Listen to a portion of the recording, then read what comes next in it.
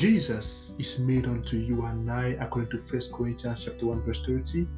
Jesus is made unto you and I wisdom, righteousness, sanctification, and redemption. Jesus is your and my source of wisdom.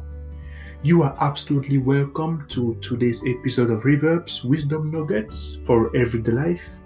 I am Lionel, your host, and I'm so honored you are joining us on this beautiful 12th of November. Today we'll be looking at the 12th chapter of the book of Proverbs, which is the wisdom book in the Bible. It has 31 chapters.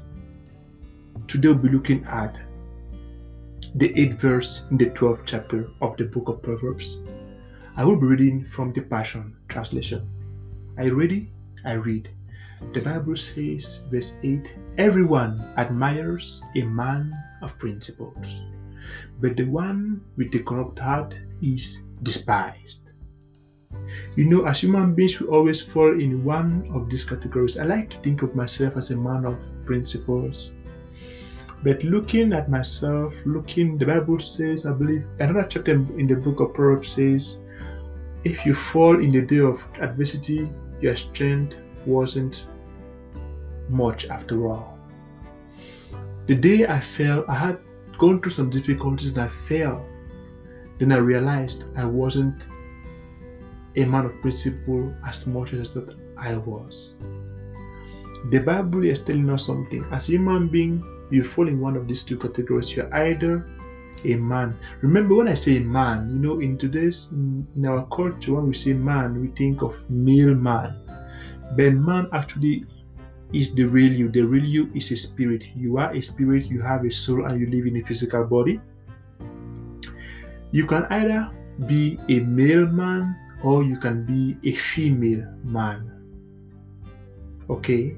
So when the Bible talks about man, it's talking about male man and female man. The Bible says everyone admires a man, male or female, of principles.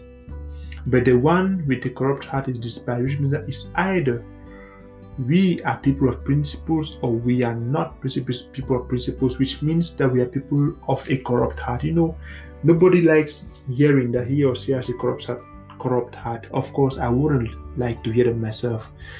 But like I said some few days ago in the previous podcast, I said that my definition, for example, of the word when the Bible talks about a fool, is not like the definition of the way the world says a fool. I believe a fool is simply someone who doesn't know and doesn't even know, nor does he accept that he doesn't know. So simply put, a fool is someone who is ignorant of their ignorance and refuses to acknowledge their ignorance. To me, that is a fool.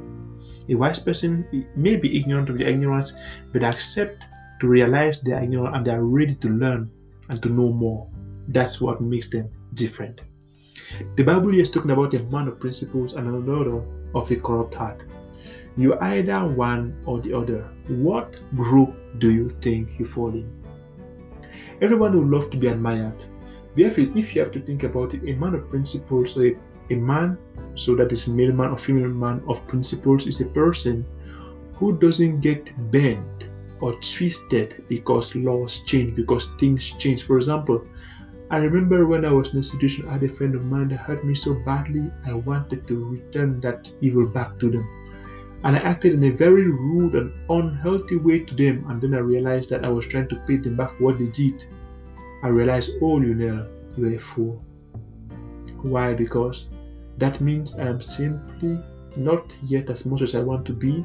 I'm not yet a man of principles, because a man of principles is a person who, no matter what he or she, you or anybody else do to him or her, he doesn't care. He keeps on being who he is, no matter what you do. An example, I'll use our Savior and Lord Jesus Christ. He knew that one of his disciples, Judas in this case, was going to betray him, but still, knowing that he walked with him all those years of his ministry, 3 years of his ministry, and he knew he was stealing money, but didn't do anything, he didn't tell anybody. He knew if he told, for example, Peter could have killed him, because now Peter was always, on the go and ready to.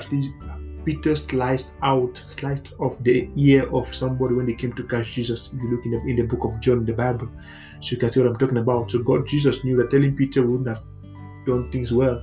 And even when he knew, even the very night he was going to do it, he just said, someone's going to betray me, and that's it. He could have done more, but he didn't. Why? Because Jesus is and was a man of principles, and he's calling you and I to do the same. He's telling you, do you want to be admired? Everybody loves to be admired. Everybody likes when someone else says, oh, do you see this guy? This is a great guy, this is a great lady, this is an amazing guy, this is an amazing lady. If you want people to say that about you, if you want to reach a level where when you leave this earth, you can know that you left a mark, you left an imprint that nobody will ever be able to forget you totally. If you want to reach a level in your life, then you must be a man, male or female man of principles.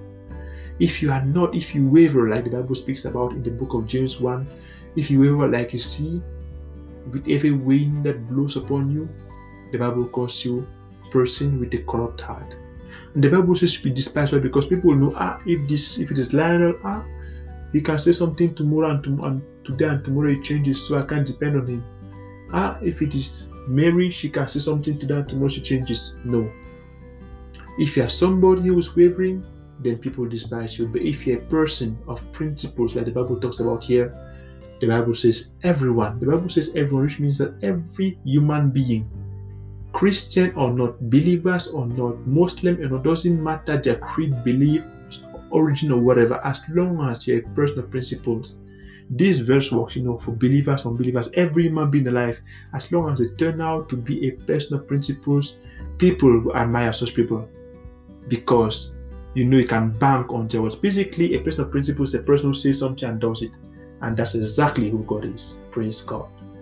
I do believe that this bless you today. Jesus Christ loves you so much. That's why he came, bled and died for you on the cross of Calvary. He's coming back very soon. The question is, are you ready for his return? Am I ready for his return? As a child of God, you are blessed in the city and blessed in the field. Blessed coming in and blessed going out. Stay so blessed. I love you. Bye-bye.